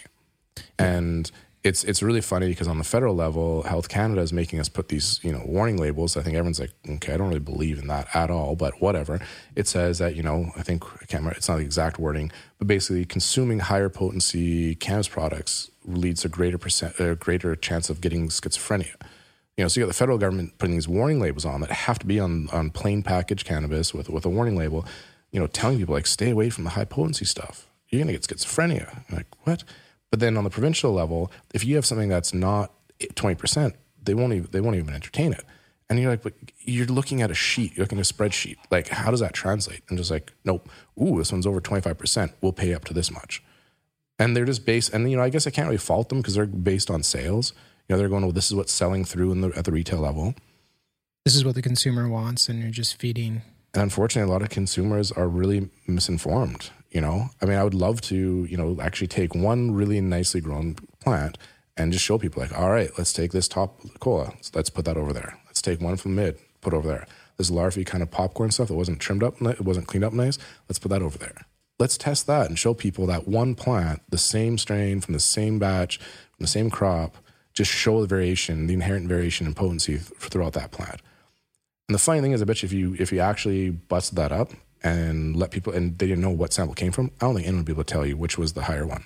No, and they'd probably enjoy smoking the lower one versus the higher one most of the time. That's what I've realized. I don't want, when I smoke, I don't want to get blitzed and hammered. I want to have a nice, smoke and enjoy, relax, chill. I don't want to, But that we're not seeing people select for those traits anymore. We're seeing people select, when they're doing their phenotype, they're like, oh, this one came in at 28. Cool, we'll run with that. But wait, was that even above yields? I'd say that right now, a lot of people are selecting potency first, yield second, and then all the other stuff that as cultivators, we held so dear, the taste, the smell, the effect, especially the effect. You know what I mean? Those are the winners where all of a sudden, sometimes those ones that really would surprise you. We're like, hey, by the way, it might not look like much, but give it a try. And you sit back and you're like, this is great. Like, I love this is awesome. This is my go-to. I really like this one. Like, yeah. I wish I could say that I'm not guilty of that, but at our facility in Nevada, the team has killed off low testing THC genetics because there just wasn't a big demand for them. Exactly. And unfortunately, it's gonna, progress into, we're gonna lose a lot of great cultivars, and it's gonna progress into just the THC dominate. But I think, I don't know, I'm optimistic. I think that in the future we'll break the back of it and it'll go more towards craft beer. I think in the future it has to. As people consume more cannabis and become more educated, they're going to realize that, oh, this is actually really what I like, and these numbers don't really matter. And that's what I'm really hopeful for. And that's actually, what I'm hedging my bets on right now, is that on a small scale, we can do that. And really, at the end of the day, it's not forgetting what an importance the retailers play in this. And I don't mean the big, value chain retailers. I mean like the mom and pop shops. The owners actually work the counter. The guys and women that are actually really passionate about cannabis. You know what I mean? The ones that open the store because they love it that much, and they're there to actually talk to their customers. Not the ones who are just buying in bulk and just trying to grind it down. I mean, we're seeing a bloodbath in the retail section right now, where the big guys are just trying to snuff everybody out. Some are working on 0 to 10% margin. Straight retail. Yeah. Wow. So it's even rougher in the retail markets versus cultivation. Yeah. You don't usually hear that. Terrible. Yeah. But again, it's just about trying to just grind it out. We've got money. If we can ride this out longer than anyone else, we'll be the last one standing. Is it difficult to get a retail license in Canada? Not overly. It's just pretty saturated, at least in most of the provinces that I'm aware of. I mean, maybe there's some that don't follow the trend. But from what I've seen, yeah, it's more, do you want to open one? Should you? Is that a good idea? Will that location actually support? Is there enough demand to actually enough sales to support that location there? It's that's more that kind of the question. Not that it's hard. Of course, there's some hoops to jump through and whatnot. There's some fees. It takes some time, but it's not. I'd say it's infinitely easier to get a retail license than it is to get into cultivation. With Black Rock Cannabis, is that the package brand name? Is that what you're? For now, I'm not really married to a brand, and this kind of follows suits with my whole, I guess, for lack of a better term, aversion to social media. Is I'm a little bit leery of trying to build out a brand right now. And focus on marketing and advertising and whatnot. First of all, we're very limited to what we can do for marketing and advertising in Canada. It's very, very restricted. They don't want kids even getting a glimpse of it in any way, shape, or form. Everything's got to be age gated if it's online. Not that really matters, right? But yeah. But more so, I've seen so much money dumped into the building of brands in Canada, and that these branding plays that you keep hearing about. And cool, yeah, it's a nice logo. I like it. But what are you trying to do? I remember it wasn't that long ago. You didn't need to market or advertise cannabis. It sold itself. People knew why they wanted it, why they consumed it. I think it's so pretentious to jump up there and try to tell people you need to, you're less than, or your life will be better, you'll be cooler, whatever, if you buy my cannabis over that guy's. Essentially that's kind of what advertising and marketing is you're trying to tell people that they need a product for whatever reason, right? And I read somewhere, I think on a day-to-day basis, we're exposed to like over 50,000 brand elements, where it's a logo on the back of the car, the coffee mug, whatever.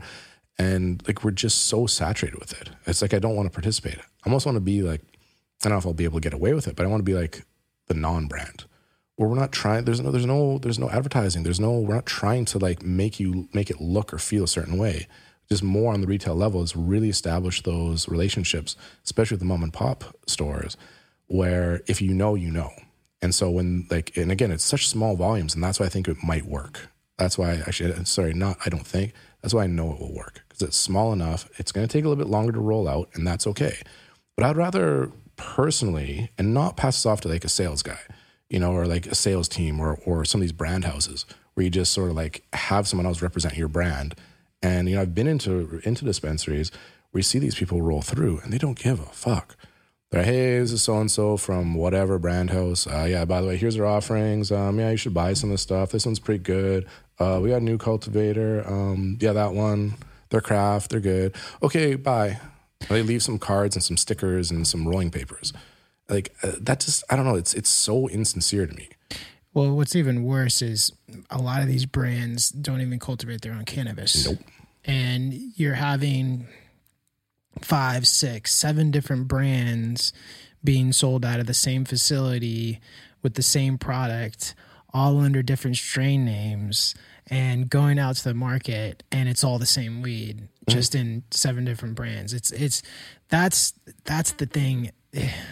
It sounds like you're jaded on this brand thing, because I would be too, knowing the information that we know, that a lot of the public doesn't understand and doesn't know and doesn't realize that the same weeds in all of these other brands.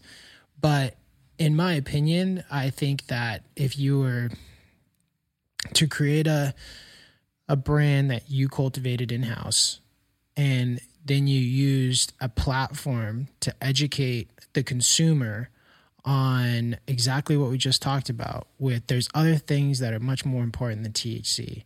There's this terpene, which does this, and this terpene that does that.